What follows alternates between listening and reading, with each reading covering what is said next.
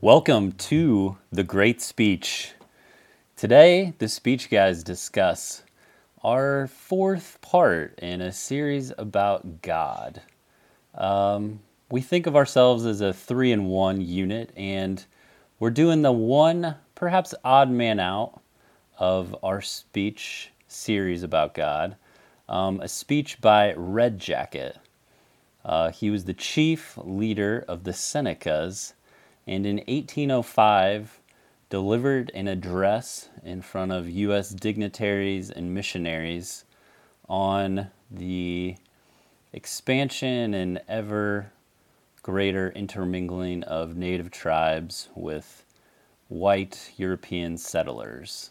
And he talked about the differences in the European Christian religion and what the Native Americans believed about their great spirits, as they're called. And so as we look and think about how speech is about God, or how we viewed God, we take another vantage point, a different vantage point, perhaps an unfamiliar one, and look at it from the vantage point of Native Americans right at the turn of the century, the 18th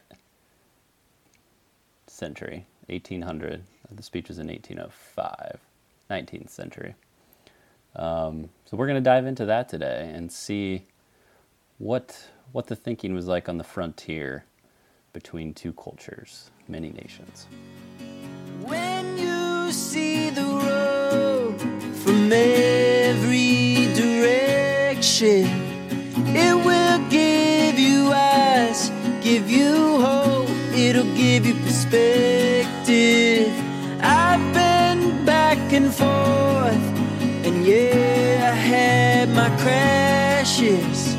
Now I've seen the road, it goes every direction. We are talking about Red Jacket. We wanted to do a speech that was different, and God's a big topic, and there's a lot of different perspectives. Landon, you already introduced the episode, remember?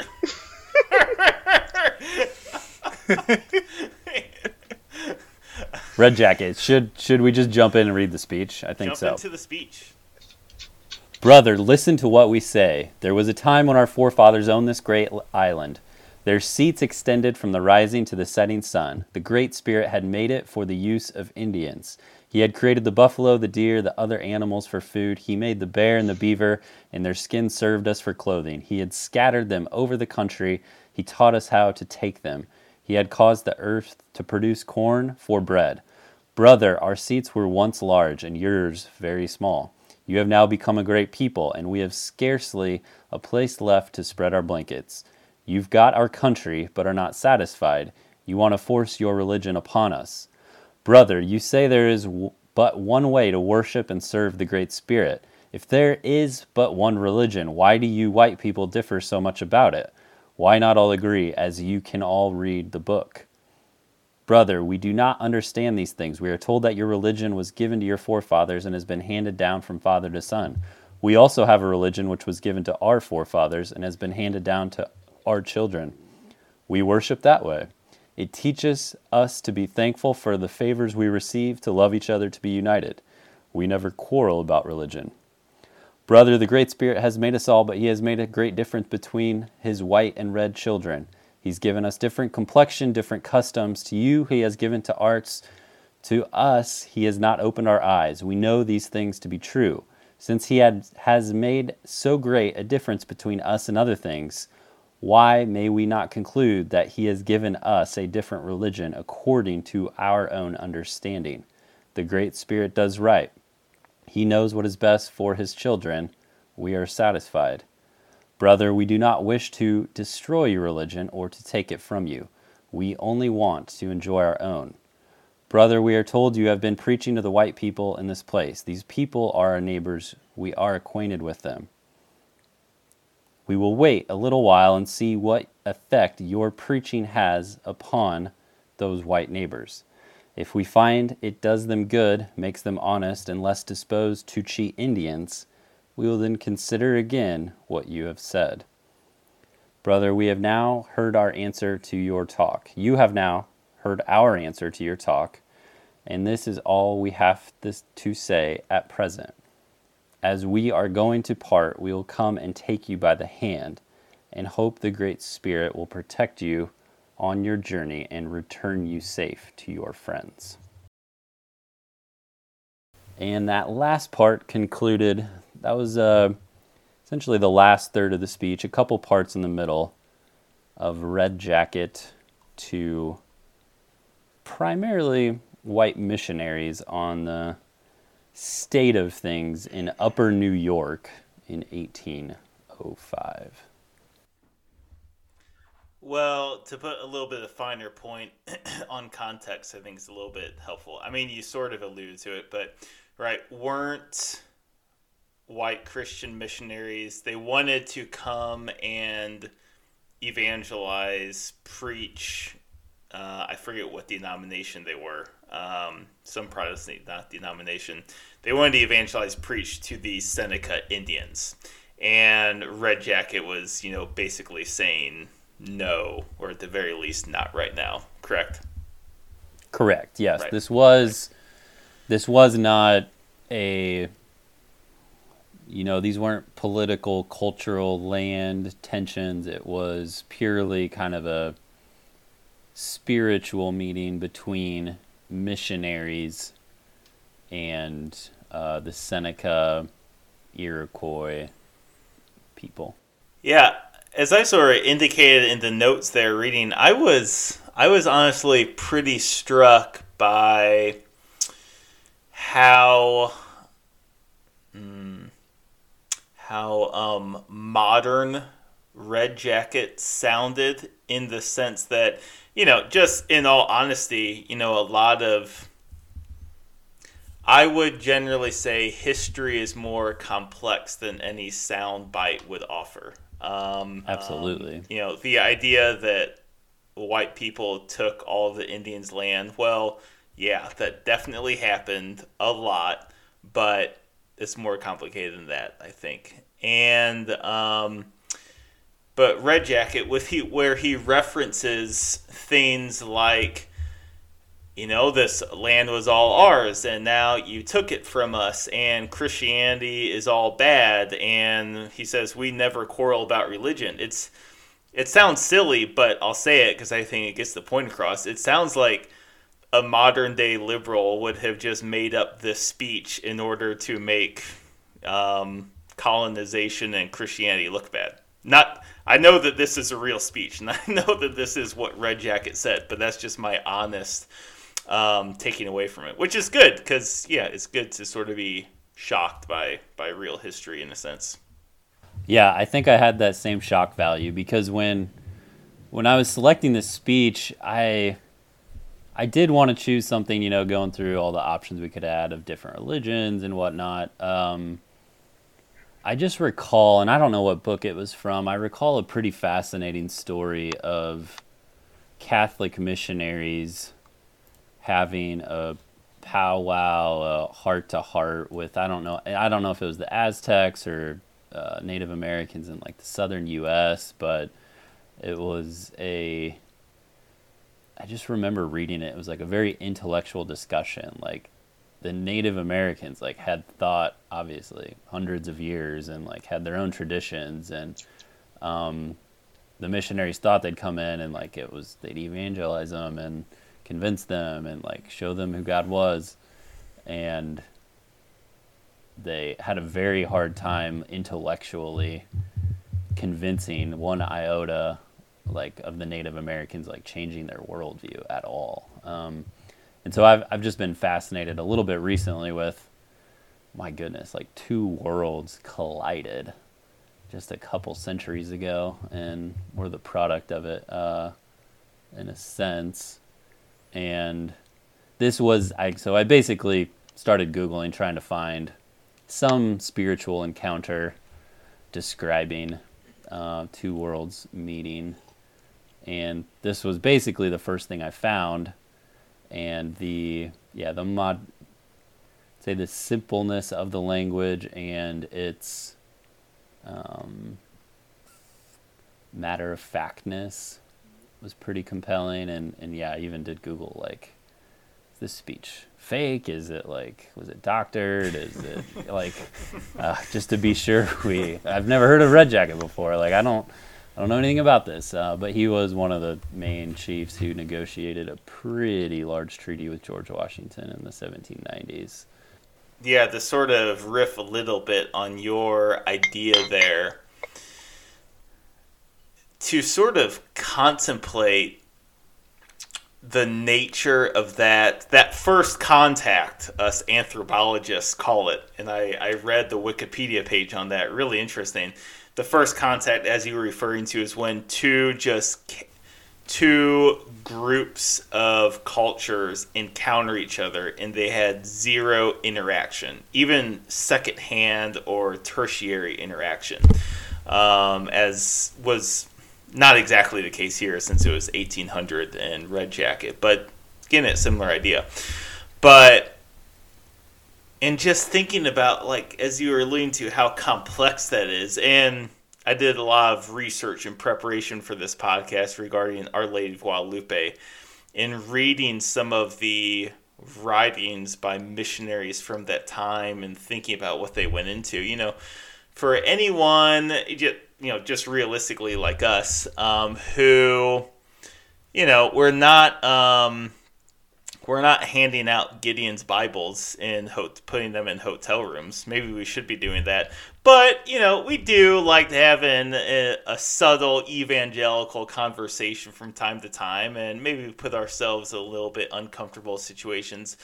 But to think about the circumstances that Christian missionaries were putting themselves in with respect to Native Americans, like, man, you can disagree with what they were doing, but gosh dang, that is an extraordinarily crazy, incredible state that you have to be in one's mind in order to put yourself there. So, yeah. Just to be in that wholly different of a culture. To have the wherewithal to confront it in such an abstract isn't exactly the right word, but just I don't know, just non-worldly sense. Yeah, I mean, I think abstract is appropriate because there is a certain degree of abstraction you have to use to just discuss God, right? So if we're talking about, use the term otherworldly, like if we're talking about something literally beyond our world and our universe, that predates, pre-exists, all this stuff, everything that we know. That does take, just a very high degree of nuance to, like, discuss that in any sort of meaningful way. And so for you to do that with, like, totally different world experiences, is like a very frightening thing to encounter. And then just from the native perspective, like, what a frightening thing to experience themselves. You know what I mean? Like, as much as, there's a heroic element of people who put themselves out there enough to, like, approach this foreign group. To be approached, I think, is another frightening experience that, like, I don't think we should overlook. And I think and Mike, you mentioned, kind of along those lines, you mentioned, like, that you felt like this was something that, like, a liberal person would say today, which I think I had kind of similar experiences. It did seem like a very, like, straightforward, matter-of-fact argument. Like, these are things that modern folks, like, will say and comment about religion. But I don't know if you were doing this, but it sounded like you might have been dismissing the speech to some degree based on that. Maybe I'm reading too much into that. But if anything, I think it maybe gives credence to, like, the modern folks. That this, like, actually the modern arguments against religion and against the idea of, like, evangelization and spreading religion, I think are pretty well founded and actually seem to hit the nail on the head, at least according to Red Jacket's experience. So I don't know if you were downplaying the speech based on that. But I think, if anything, it goes the other way. Maybe. Yeah, no, I was not minimizing the speech in any way. It was indeed lending more credibility to the more modern perspective. I would not have said it had no legitimacy in any way before that sort of modern liberal perspective on colonialism, if you will. But the speech definitely gives it more. Yeah, so I'll leave it at that for now.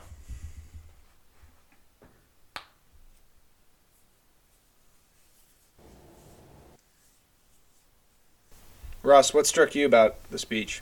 To kind of take a slightly different approach to it, like you guys were speaking of it in like as a very abstract thing, but I think to maybe understand the speech better, like, is to think of it in a more like concrete way.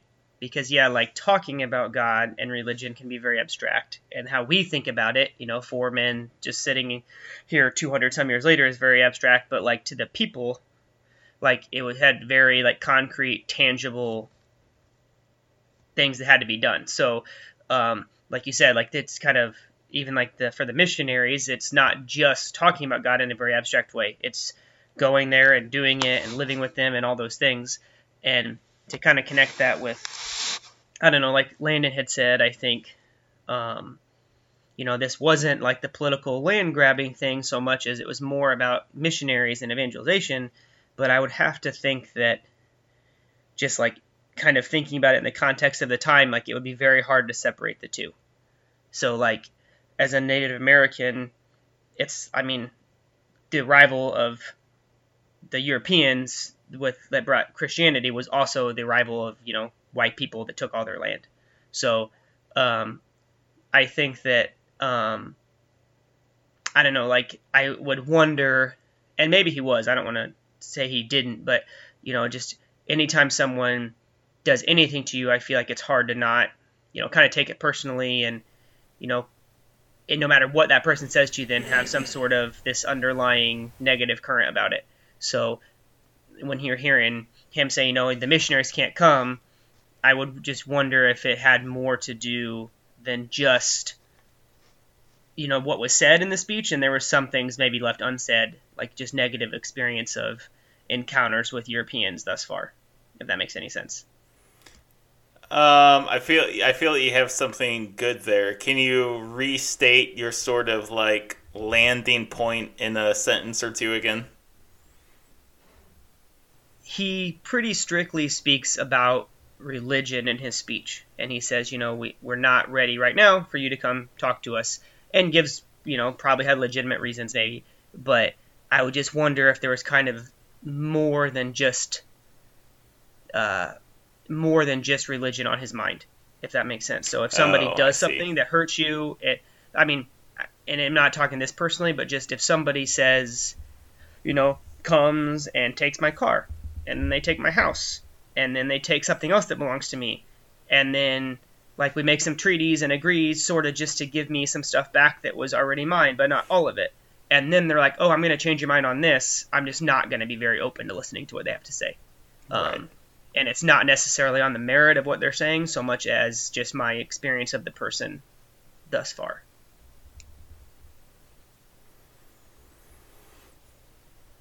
What do we know about Red Jacket? Is that a leading question? Do you know much, or? I only know two things, one of which I think everyone knows why he was called Red Jacket. No, three things, I guess, of relevance. Okay, so first off, underhand toss here. Why was he called Red Jacket? I believe it's because he fought with the British in the Revolutionary War. And who were also known as Red Coats. Sure, yeah. We all saw The Patriot. Mel Gibson saved America. Man. Great film. Great film. Classic. I think I'm going to watch that this weekend. Sudden lightning bolt of information or inspiration there. Yeah, he fought with the British. And,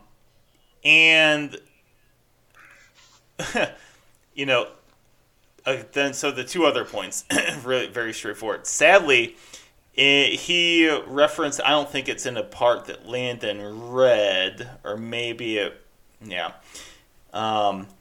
He criticizes the alcohol which Europeans have brought to Native Americans and how that has... Oh, yeah, it was in here, but Landon didn't read it. They also brought strong liquor among us. It was strong and powerful and has slain thousands. Sadly, Red Jacket himself, presumably after the speech, became an alcoholic. And then the other thing, he was criticized for being a little bit of a two-timer between the British, presumably the Americans to some extent, since, I mean, I guess the French were also a relevant international power in the northeastern United States.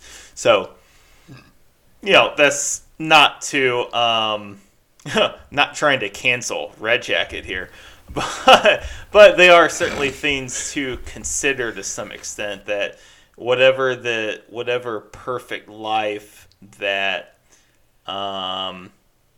he certainly wasn't leading a perfect life by any sense. I shouldn't say by any sense. I mean, who doesn't like a little of the white man fire water? Who doesn't like? Right, Grant. Yeah, Ulysses was widely known for that, but I think we still... Yeah, but he saved America. Mel Gibson and Ulysses S. Grant. Yeah, I think he was very involved in...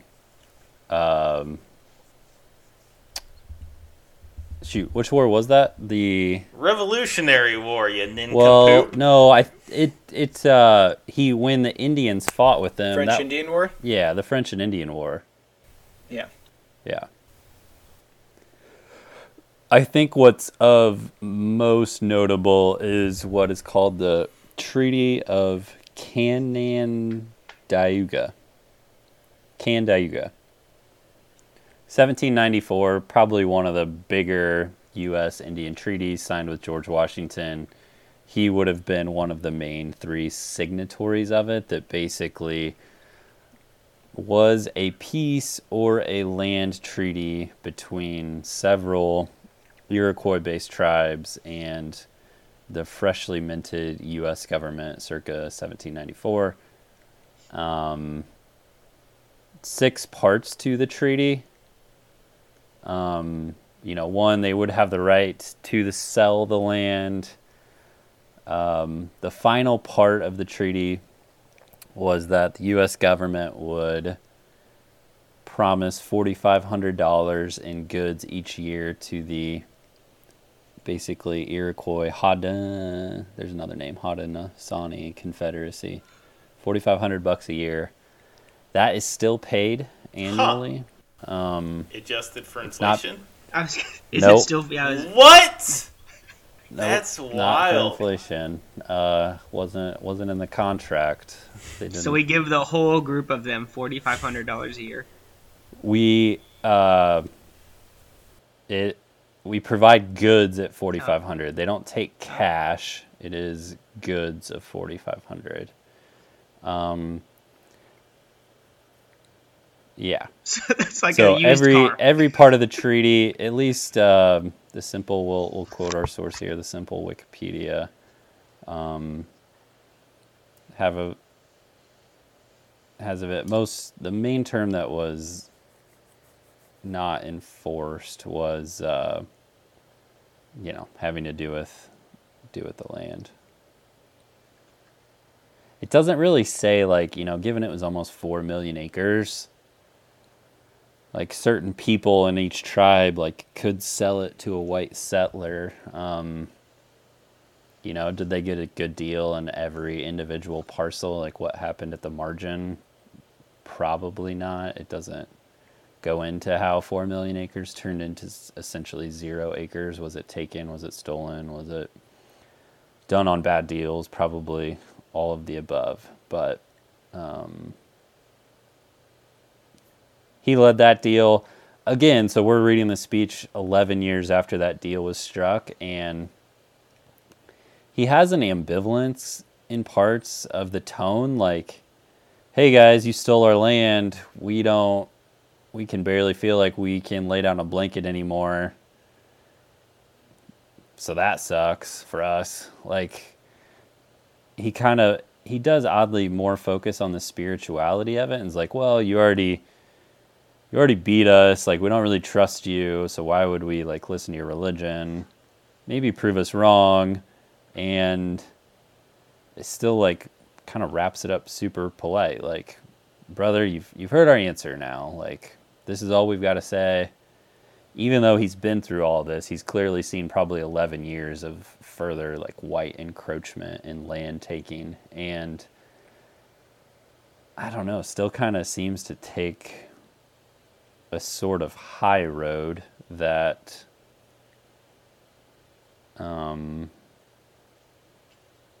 seems a bit admirable. Yeah, I mean, if that situation happened today, I mean, I think it'd be very hard, like, not, I mean, at any point in time, not just today, but like,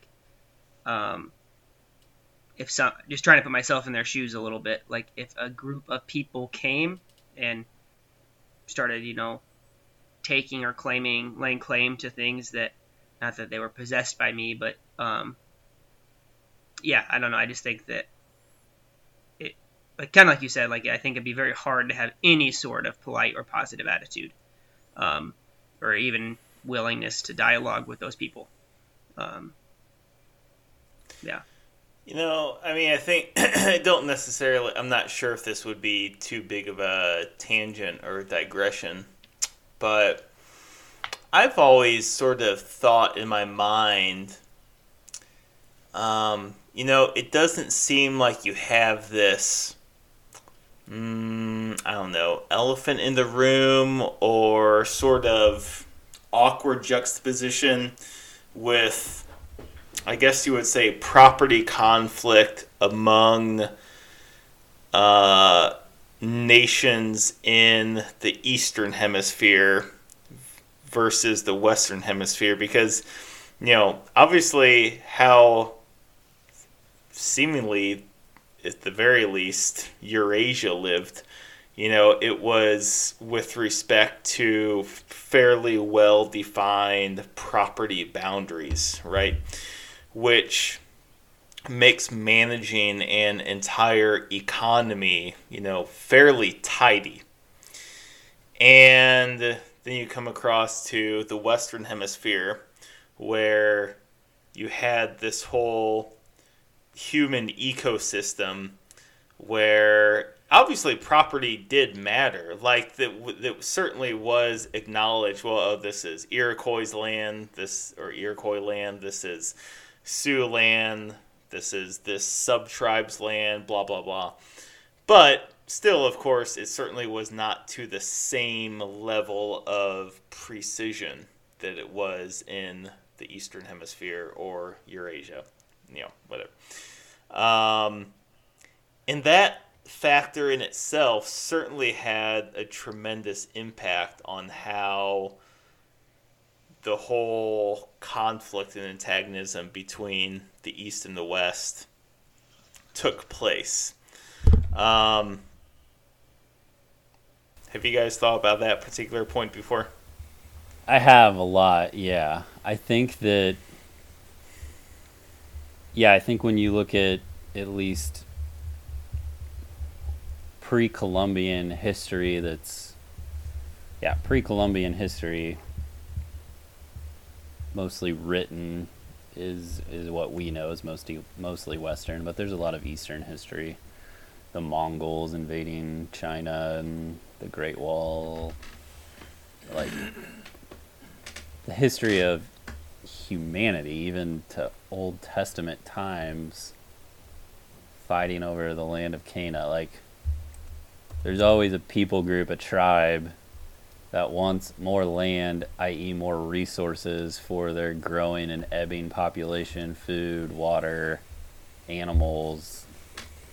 And, like, that's just the default setting. And, like, just right away, like, all kinds of borders are thrown up. And it's just not that interesting. Like, all of Europe fights against each other really up until like 60 years ago. It's just like the most interesting one is when there's an entire ocean between two forms of humanity, and in the short period of a century or two, that ocean doesn't exist anymore for the purposes of that we can sail across it. And there was cultural differences, but probably also several centuries of technological development. Now, you could say the average bow and arrow Native American up against the average gun at that time, might have been more accurate. Who knows? Weaponry, technology, or whatever. But there was just a difference in the cultures such that one was able to basically overrule and wipe it out. In a very short amount of time, even if it's just the ethos of how Western thought was more conquering than like, oh no, we'll stay in Europe. That chunk of land looks pretty cool you got there. We'll just sail on by. Like, that just wasn't going to happen because it's never happened before. If the border was right there, like, there's a bunch of trees and fertile soil, and we're tired of our own country. We're coming here. If we can shove you over, we're going to. But, even the idea of, even if the idea of sovereign nations with particular leaders had been in place, then I think things might have transpired differently. I mean, from what I remember from history, one issue with these treaties with Native American tribes is that one particular tribe leader signed it, and then this other guy in the tribe said, oh, no, he's not our leader. That actually didn't count for anything. But to actually then rebut myself, of course, you have the tragic story of the Cherokee nations, the 5 civilized tribes, if you will. Well, not if you will, that's what they were called. And, they built up a society that effectively mirrored the Europeans or European Americans, and schools, and had their own constitution, et cetera, and they were kicked out. I mean, that's definitely racist. I don't think I'm being woke there. I mean, there was gold in Georgia and Carolinas. That's, of course, what was the issue there. Wait, was there really gold? Well, they at least believed that there was gold. I'm pretty okay. sure was the situation. And so Andrew Jackson wanted them out. But yeah, I mean, again, sort of digressing a little bit, but sort of not too, because sort of to come back to Ross's point, it's like, yeah, I mean, you can't just say all white people act the same, just as you can't say all black people are this particular way or all Native Americans this particular way.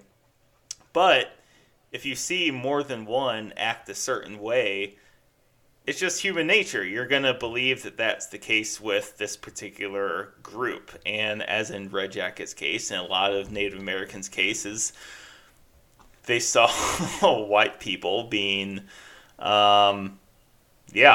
saw that fertile land on the other side of the fence. And why in the hell would anyone care about what they had to say about religion when all of these other crappy things are going on? And so, like Landon, I mean, I definitely agree, Landon. Yeah, there is definitely a legitimate sort of high road tone to Red Jacket here, where after all this stuff has happened, he's still saying, like, okay, maybe there is something to this Christianity. There's this group of missionaries close by. Let's just sort of see what happens there. Maybe some good things will happen. I think there's definitely something there. I think, he acknowledges these other things too, differences in cultures. I think we should try to get him in a debate with Bishop Barron. I think that'd be great. That'd be a great Word on Fire episode. I think there are a few things kind of underneath kind of all of this that I think are at least interesting to consider. One is that obviously there's a lot of like, shady things that have gone on between U.S. interactions with Indians. But if we're talking if we were to like just take like a really big bird's eye view and just look at things from like a evolutionary biology standpoint, if you want to think of it, or social Darwinism, whatever, I would say there's definitely a social Darwinism argument to be said that like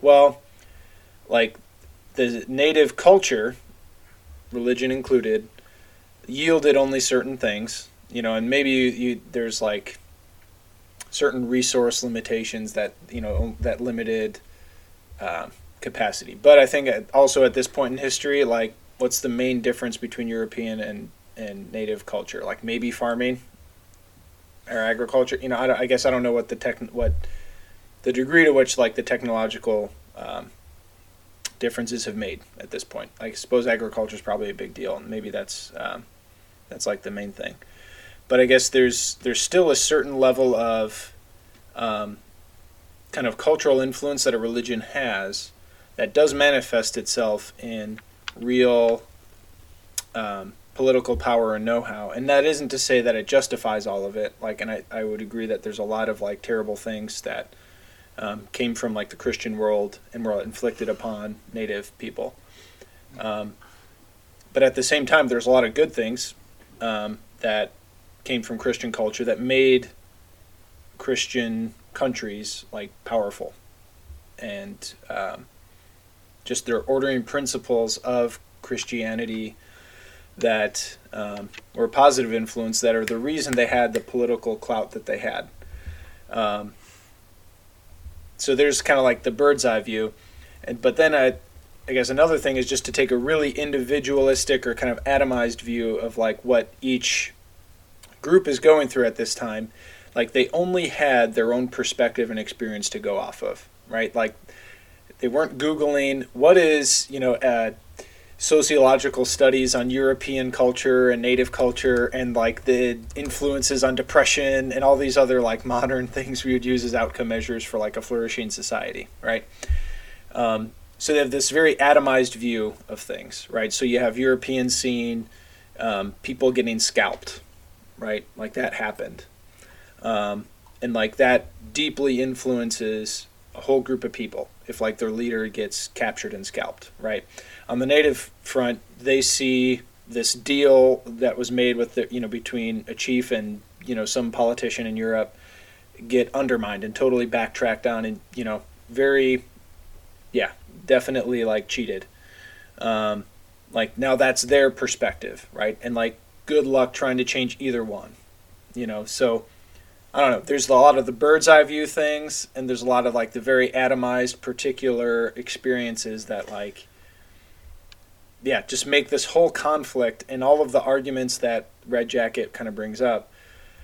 There's a lot of depth to it that it's like, holy smokes, man. Like to unpack all of that, and I probably contradicted myself 5 different ways just in like outlining it, between like, I don't know. There's just a lot there. I like that word of the day, juxtaposition, between bird's eye view and the atomized situation of things. Because the bird's eye view, let's just say hypothetically, that yes, because Christianity exists, there are 5 billion more people on Earth than there would be otherwise because Christianity invented hospitals and schools. Okay. And let's just say that there was no doubt whatsoever that fact was the case. Like that's just hard and fast. So that's like the bird's eye view sort of assessment of things. That would have, and you told everyone that, and that would have only a marginal effect on most people's faith, because people don't interact with the world in bird's eye views. They interact in that atomized way, i.e., person to person sort of thing. You know, that's why I think with a lot of, with us here, I'll speak to my own experience. You know, it's like, man, I've known a lot of really crappy Catholics in my life. Just really disgusting things that I'm aware that they've done. But I've also had really extraordinary interactions with Catholics, and it's specifically because of their Catholicity and that whole sort of complex quilt that encompasses, that they were the way that they are because of that. That's an atomized sort of interpretation of reality that affects me. And it, like, you know, tomorrow I could learn that my local bishop messed up in this tremendous way. But it doesn't change the effect that Father Luke had on me at U of I, or Father Coe, or Ross, or Matt, or Landon, if he was Catholic. But even to his Christianity extent, right? I don't know. Do you guys get sort of where I'm coming from, and I think that you can sort of see that we've sort of been dancing around it to some extent with Red Jacket too. It's like I doubt that he necessarily ever had the atomized experience of Christianity. That's our phrase of this episode: the atomized experience of Christianity. Yeah. I mean, like, to look at his experience, though, like, I agree with everything you just said, but, like, I feel like his experience is what dictated why he said what he did and why people bash, you know, like, why he was angry and why modern day people often get angry about, you know, the colonization of the Americas. Because, like, looking at those specific people, their atomized view, you know, they got screwed. There's not really another way to put it. So, yeah, I think that heavily had to have impacted his speech, but I mean, rightfully so. Because, like, kind of like you said, like, that's how we all view, like, our atomized experience is how most of us come to most of the conclusions that we do. You know, semi-relevant. Man, where was I reading this? Maybe in a book by John Eldridge. It was talking about how can we expect, as Christians, how can we expect people today to believe in a God as Father when so many children don't have fathers, whether it's in the most objective, complete sense of the word, where father died when they were young, their father chose not to be around, or something in between, or, as with most guys, their father's just, every human is imperfect. Their father just did not bat 1,000. Like, man, that's a heck of an obstacle to get past when you really think about it. Yeah, in that atomic father experience definitely matters in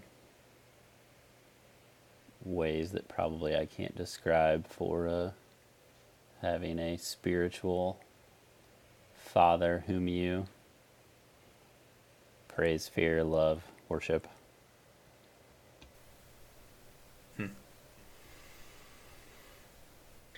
To change gears just a little bit, but I have two things. One, I think, is just kind of interesting thought.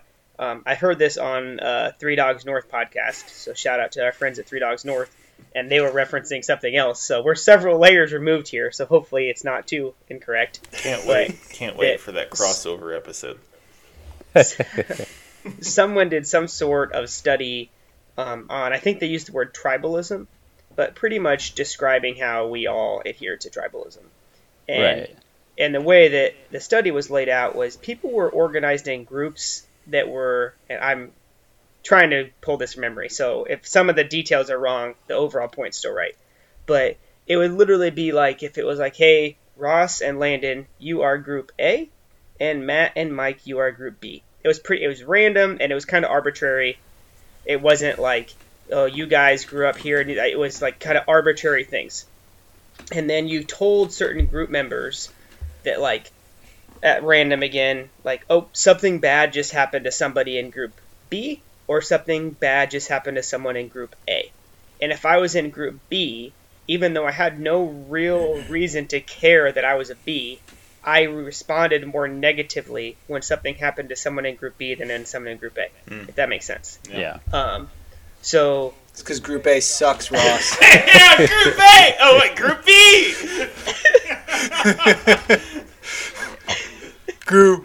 Group B. I mean, yeah, so, and I don't know, I think the point of that is just, that we all do that, and it's not, I mean, it's probably like an evolutionary, like, from evolution, right? It's probably like, people in a certain sense had to do that to survive. You had to band together, so you had to look out more for people in your group. Like, it just makes sense. But it's hardwired into us, I guess, in a way. So, again, even if, I think the atomized view is definitely more impactful, right? If something happens to me or someone I know, but then I think you kind of have that on top of it, is this idea that, right, Native Americans don't really, like, look at a map of the U.S., right? They don't have it anymore. So I think at the tribalism level that kind of like described, combined with the atomized level, like they had pretty legitimate, and the fact that they just had legitimate reason to be ticked off. Like, I don't want to discredit Red Jacket at all. I totally understand with what he's saying. And sometimes a lot of modern day people, look back and speak negatively about it. But then the other point was like to not, I think Mike referenced it, but you also can't, all of that's being true, you can't oversimplify it either. So it wasn't just, these white people came and took everything from these peaceful people. Like, that also isn't the true story. And I think somebody, maybe Matt, put it in the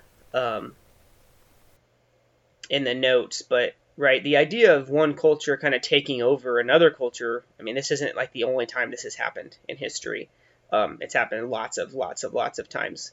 And again, not justifying it by any means, but this isn't like a unique thing. So I guess the reason I kind of brought it up was I think it kind of segued well into something else we talked about, was the kind of cultures colliding and one taking over another is kind of like we talked in the notes a lot about the Spanish interacting with the Aztecs. So I think that you can't just look at, Europeans took over natives, because it was like how it played out in North America may have been very different how it played out in, I guess Mexico is part of North America, but how it played out in the northeast of modern day U.S. may have been very different from Mexico. And just, I think sometimes we oversimplify it and lump it all together, I guess is what I'm trying to say. Mm-hmm. Speaking of complexities, this might be a good segue to sort of break loose a little bit, get in some of the details here regarding going back in time. Get our 1.21 gigawatts fired up in our DeLorean. Cortez. If we were a TV show, this is where we'd like have some like cool pow thing, and it would pop on the screen, and the kids would love it. Yeah. So Cortez and the Aztecs, sort of a major milestone there regarding Europeans and the West, specifically Mexico. I did a little bit of research on Cortez and Our Lady of Guadalupe. A little bit of fun backstory on Our Lady of Guadalupe. In my particular family, she holds particular significance. Okay, one step further back. Remember Our Lady of Guadalupe? Christians, mostly Catholics probably, claim that she appeared to a young man named Juan Diego in 1521-ish, somewhere in there. Yeah, can't find my notes quick on that one. 1521-ish, and she appeared to him a few times, and she asked him to build a church on the particular spot where he was jumping to and fro. He was a Native American from not the Aztecs, sort of like a suburb of the Aztecs. I have the name written down here. Chichimecas. He was from the Chichimecas suburb of the Aztecs. Actually a monotheist. His tribe was monotheist.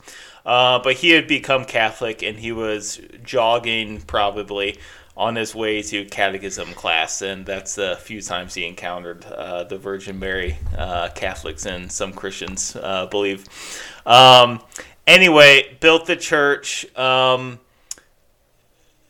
Millions of baptisms attributed to this event.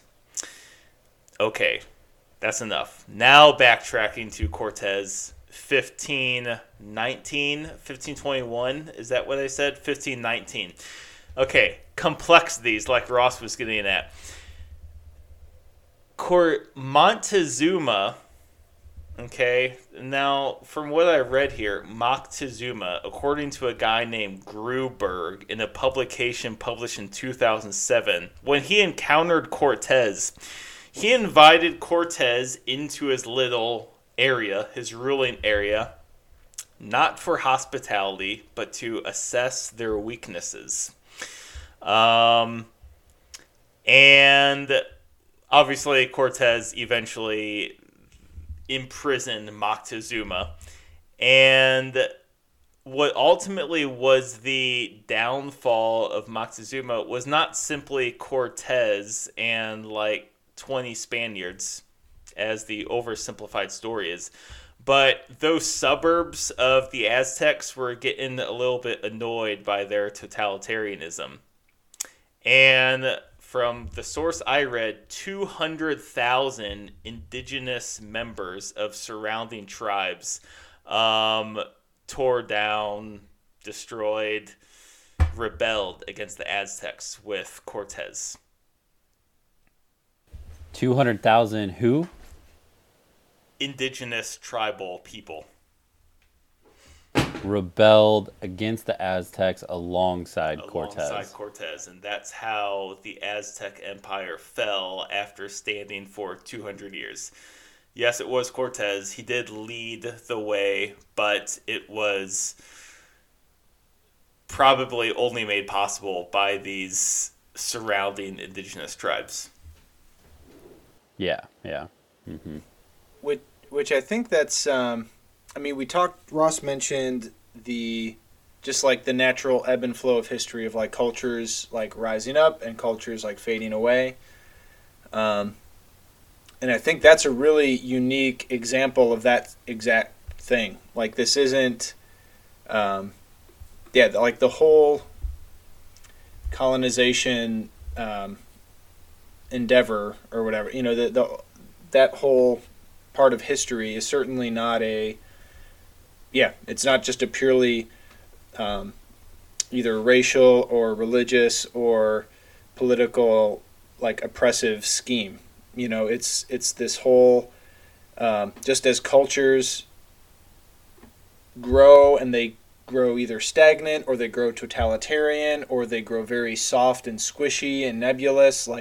This happened with Rome, right? So like Rome became this very wealthy, affluent, decadent society, and eventually people kind of took that for granted, and then like Vandals like teamed together and sack Rome, right?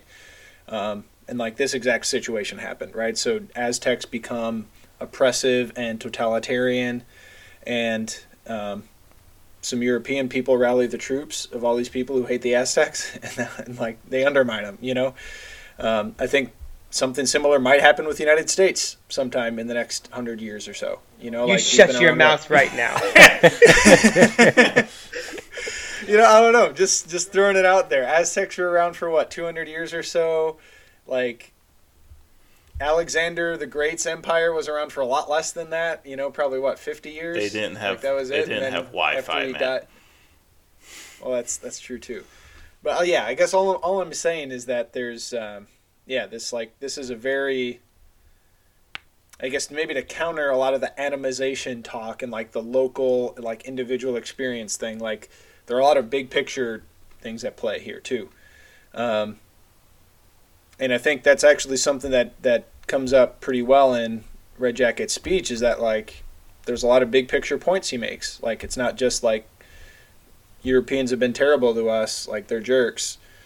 He makes a lot of philosophical points about like, I mean, dare I say like relativism, like maybe this is like the first expression of that, like, oh, well, God says this to you, and like, why can't we have our own truth? Like who's, like, why is there only one truth, right? And then kind of throws it in the Christians' faces, like, you guys interpret the Bible different. If you guys interpret the Bible different, why can't we do our own thing different? So I think there's a lot of philosophical kind of big picture points too. So I guess, maybe deviating, like the atomization part's important, but like big picture stuff like matters too. And I think his speech gets to that, and I think like this situation with the Aztecs kind of speaks to that as well, that like, there's a lot of atomization, like, oh, Aztecs suck, they're, jerks, and all this, Aztec suburb people, if you want to, as you put them. But then, there's the big picture, like, cultures grow and they age and they grow stale sometimes. And like there's certain aspects of culture that might prevail. And I think maybe Christianity's an evidence of that. Just as Christianity kind of outlived Rome, Christianity outlived various European empires that kind of grew and faded. There's certain parts that prevail. But go ahead, Ross, sorry. I think a fun little game, so like to kind of talk about some of the different things we've mentioned, like kind of the idea that, like you said, it's not a new thing, but I think like we've kind of alluded to, like you can't lump all of these different situations together either. So I think we would all have a hard time. Here, I'll put it this way. So to play like a game, like a mind game, I guess, I think we would all have a hard time justifying most or a lot of the things that happened to the natives in North America. And the modern day U.S., I'll put it that way, not in North America, the modern day U.S. They were abused, cheated, stuff was taken from them. Like I said, I think we'd have a hard time, not to say that nothing good came from Europeans came to the United States, but I think we'd have a hard time justifying a lot of the things that happened. So in that case, like you said, I think when kind of like Mike's opening point, like, man, a lot of the points he makes, like liberals a lot of times are still making today, and in some ways I think that gives a lot of strength to their argument. But to kind of not throw everything in one basket, thinking of what we've talked about the Aztecs, I mean, the reason, a big part of the reason wasn't that the suburbs, if you will, of the Aztec Empire weren't happy with them, wasn't because they were getting taxed too much. It's because they were taking them as slaves and sacrificing them by literally ripping their hearts out. So like, and again, like modern, a lot of people probably don't like it that I said that, but like, that's just what happened. So I think like a fun little game is like, in some ways there is so much credence and appropriateness to the modern kind of sensibilities to Native Americans because of how they were poorly treated in modern day U.S., But to kind of jump from that, I mean, my game here, like what if we encountered an island in the south somewhere, in an ocean, I shouldn't have said the south, somewhere in the ocean, some ocean, where people were doing that. Like we came and it's like, oh, there's this tribe of people and they just, anyone that they want, they'll just take against their will and sacrifice them by ripping their heart, like just right there, even if the person is, not wanting it to happen to them. Like, would there be justification to being like, if we have the ability to do so, saying like, you cannot do that anymore? And again, not that that's, I mean, I'm not trying to defend Cortez either, because I know he wasn't perfect by any means, but I think that question is just I don't know, I think it touches a little bit on our Malala episode that was lost to time and still available to gold memberships only. How many gold members do we have, guys? We're at We can't share that. You're right. Yeah. That's confidential information. What am I saying? To comment somewhat on point. I think we have a little bit of insight to Ross's point there, regarding and this thought experiment, more thought experiment than game. You barbarian, in the most I think you've been using the most extreme possible example where you are murdering fully sentient adults, but you're calling it sacrifice, right? How would the modern world respond to that? How far would the tolerance of the West be pushed? I think we get a little bit of insight here on just a little bit of the blurbs I get when I Google human sacrifices. Oh, not of Cortez, of the Aztecs, although that still got me stuff. Human sacrifice. Why the Aztecs practiced this gory ritual. Aztec human sacrifice, primitive fanaticism, or genius of... ...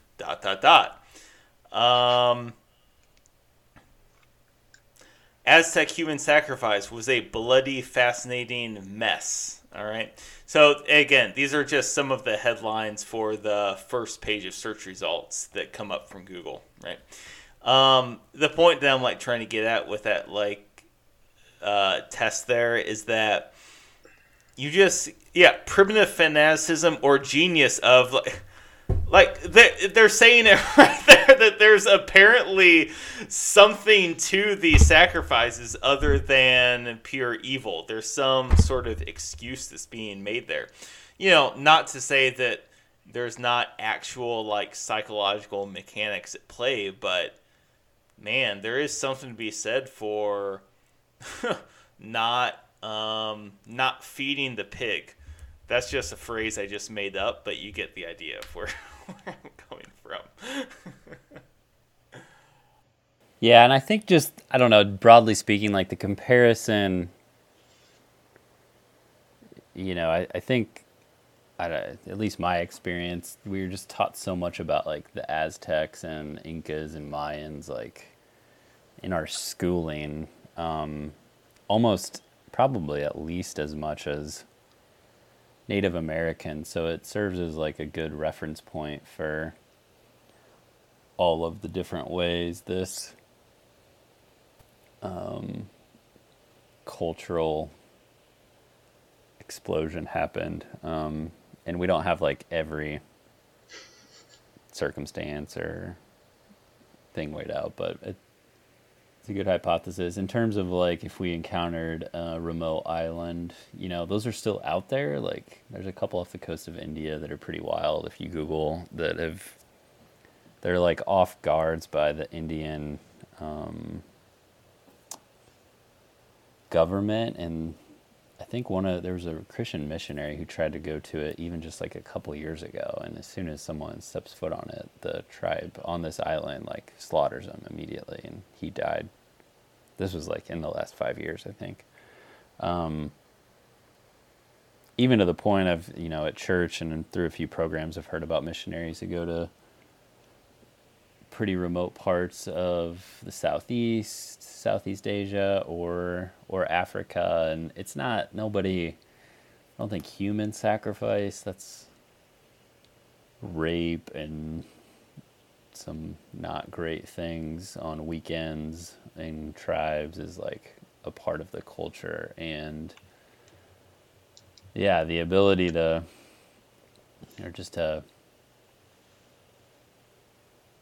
try to overcome the evils of either evolution or sin or humanity.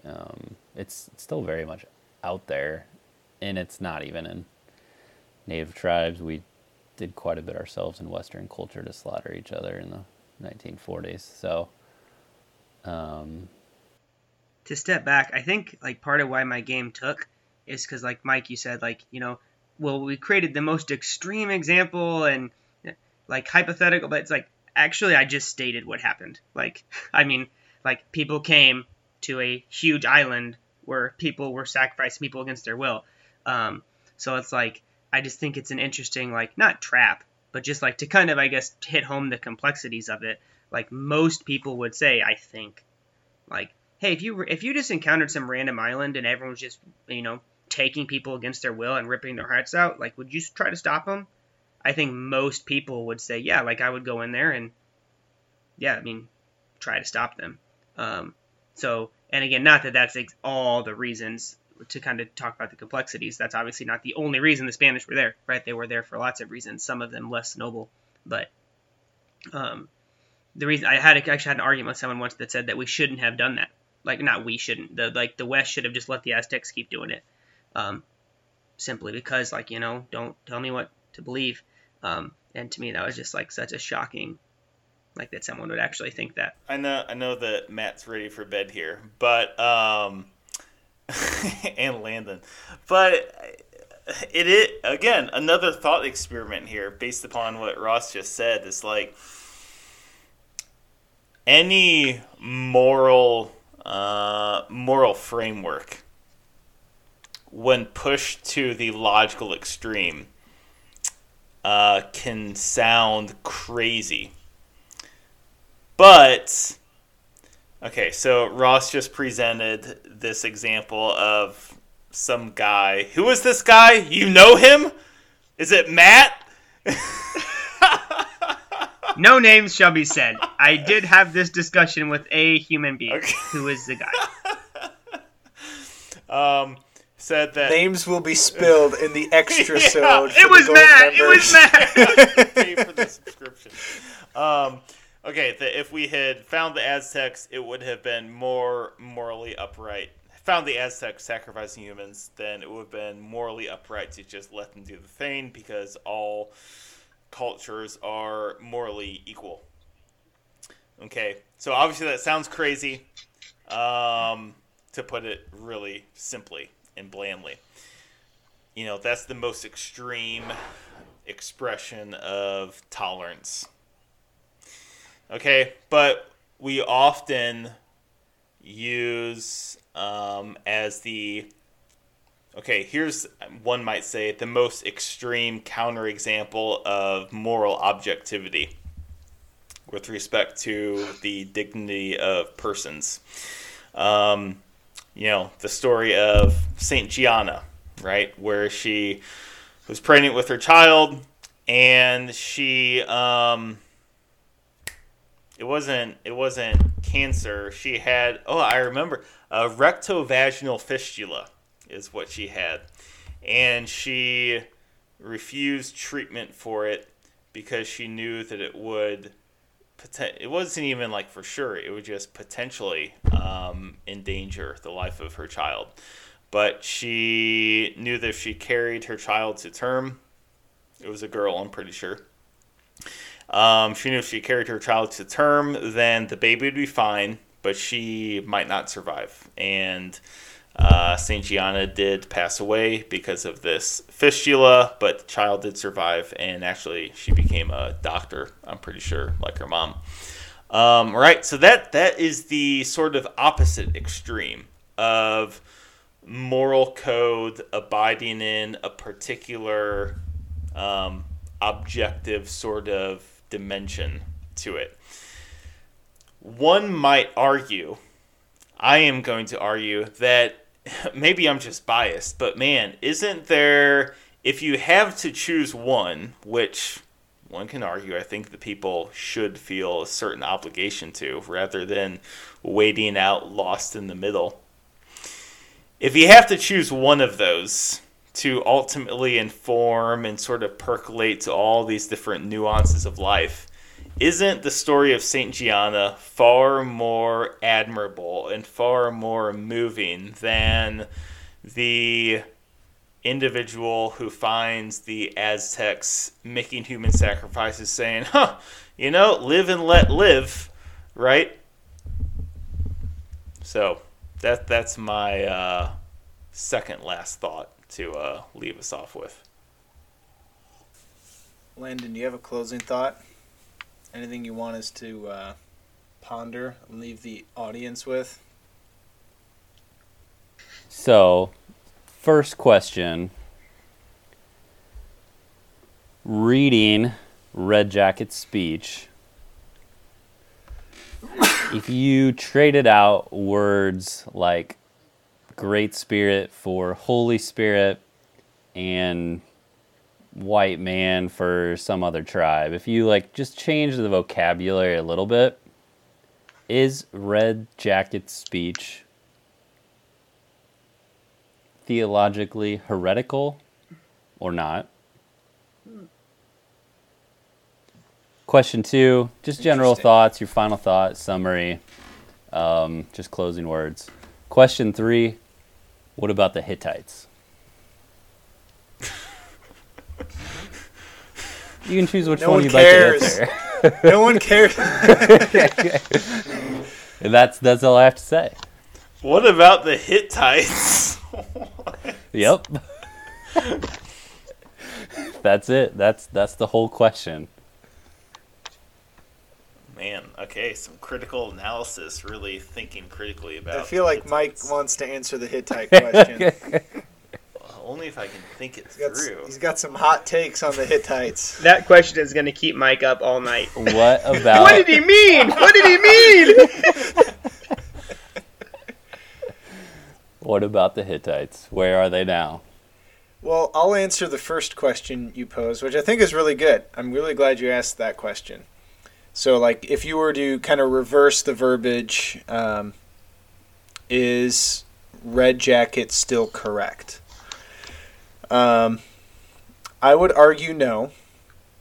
And I would say the main point is he seems to basically devolve into a relativist argument, which is why can't we all be right? Why can't there be multiple things that are the true way to worship? Which I think maybe there's more nuance to it than he says. Like, I think there's certainly different, I mean, even amongst people who profess a very unified outlined faith, like Catholicism, right, is pretty well, there's a lot of doctrine that's pretty well formulated, like there's a kind of a creed to it, right, a very well-defined religion. Like, there's still a lot of ways that even Catholics might worship. Some might be very charismatic. Others might be very like regimented, traditional, right?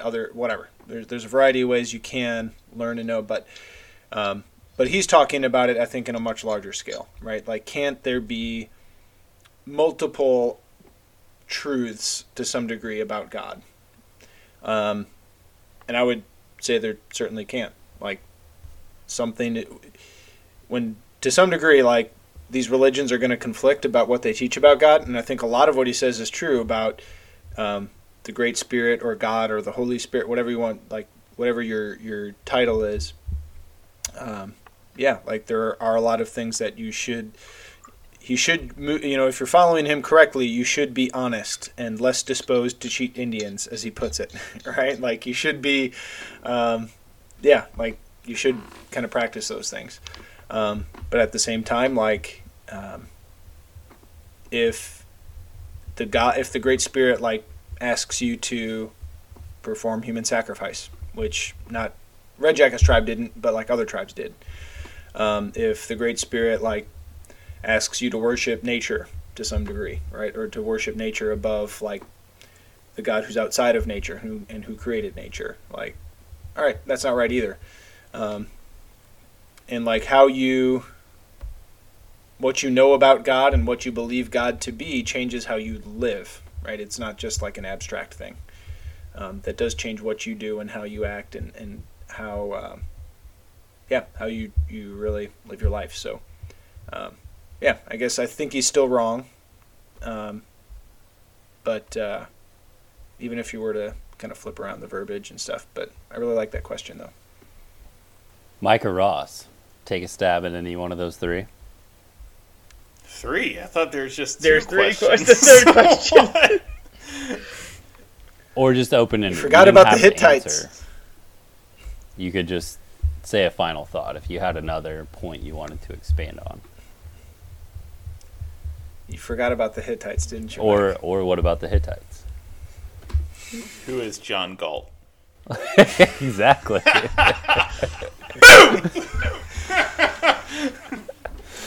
I'm glad I think you knew it that could be reference, like Landon. when you're in a debate about it, it's just like just throw it out and like, Sound well, like a what about the genius. Hittites? I'll try to answer all the above and do it in 2 minutes or less. Ooh. The first question, I would technically, I think I would agree with Matt that he's wrong. In some of the ways to change it a little bit, to not say the exact same thing Matt did, I think there is an element to truth in what he's saying, and there's an element to truth within the Native American religions, even from a Catholic Christian perspective. So, and I think he says it, at some point at the end, I don't remember if you read it, he talks about, I don't remember if he talks about love or mercy or something, I'm not sure. So it kind of reminds me of and St. Paul's talking in the scriptures and the Bible. I forget who he's speaking to directly or which letter it's in, but he kind of encounters this group, and there's the unknown God that they're worshiping, and he's like, see, even you guys are worshiping God. So in some ways, it's like they're trying their best, to worship God, but they might not have everything right. But I think the relativism point that he hits on is so it's not necessarily that you're all wrong, but that doesn't mean that we just because there's some truth in it doesn't necessarily mean that the rest of the truth doesn't matter, and we should just stop there. What about the Hittites? Oh gosh, what about them? They're gone. That's what's about them. They're gone. They ain't here no more. And final thoughts. I think Red Jacket does call out some of the people for some really legit things, so I think that's a good thing. To call out bad things when you see it. So I think that in those ways he did a good job. I think that everyone has an opinion about two things in life: country music and religion. And I think that my most powerful takeaway from this episode was Matt's wonderful dichotomy of the idea of the bird's eye view and the atomized perspective. And it's I think that thinking back a little bit to my youth, I think that when we're young, especially with respect towards religion and other things too, I think if you think hard enough, but maybe especially religion, we tend to conflate the value or the utility of the bird's eye view, right? In the sense of the doctrine of the thing, the sort of theological integrity of it. It's just oh gosh, man, if only people understood how Jesus uses the word, the Greek word for gnaw with respect to the Eucharist. Oh my gosh, people would just get it, right? Or this or that other sort of theological tidbit, right? We tend to sort of lean into that bird's eye view sort of perspective towards theology, because in a sense it's easier, because it's oh gosh, here I'm just going to give metaphorical Red Jacket in my life this nice little Catholic or Christian encyclopedia of all of these hidden secrets. And they'll read that, and they'll get it. They'll get it with a capital I, and they'll go on making disciples of all nations. But that's obviously not really how things work. What really affects people is that atomized interaction, that person-on-person interaction. And you see it in the exact same way with Christ, like, right? Where Christ didn't come and establish a YouTube channel. He just came as himself. And I think that there's a lot to be said for a critical analysis of oneself every single day of, when are we going to encounter that red jacket in our lives? Someone who is clearly open to the truth, right? Like, he's a very, very thoughtful person. He sort of comments on some very interesting and legitimate things. And clearly is open to, like, changing his perspective. He's like, yeah, man, we got some missionaries coming, maybe they'll change my mind, right? So who are those red jackets in our lives whom we need to be the absolute best for, even when we don't feel like it, right? So that's sort of my final thoughts there. I wish I'd finished that thought a little bit better, but I think 90% of that was all right. I think it was great, and I think we should finish there. Who are the red jackets in our life? Just history is fascinating. I think we found some interesting dialogue in Red Jacket's speech on Christian evangelism in early America. Isn't that the great speech?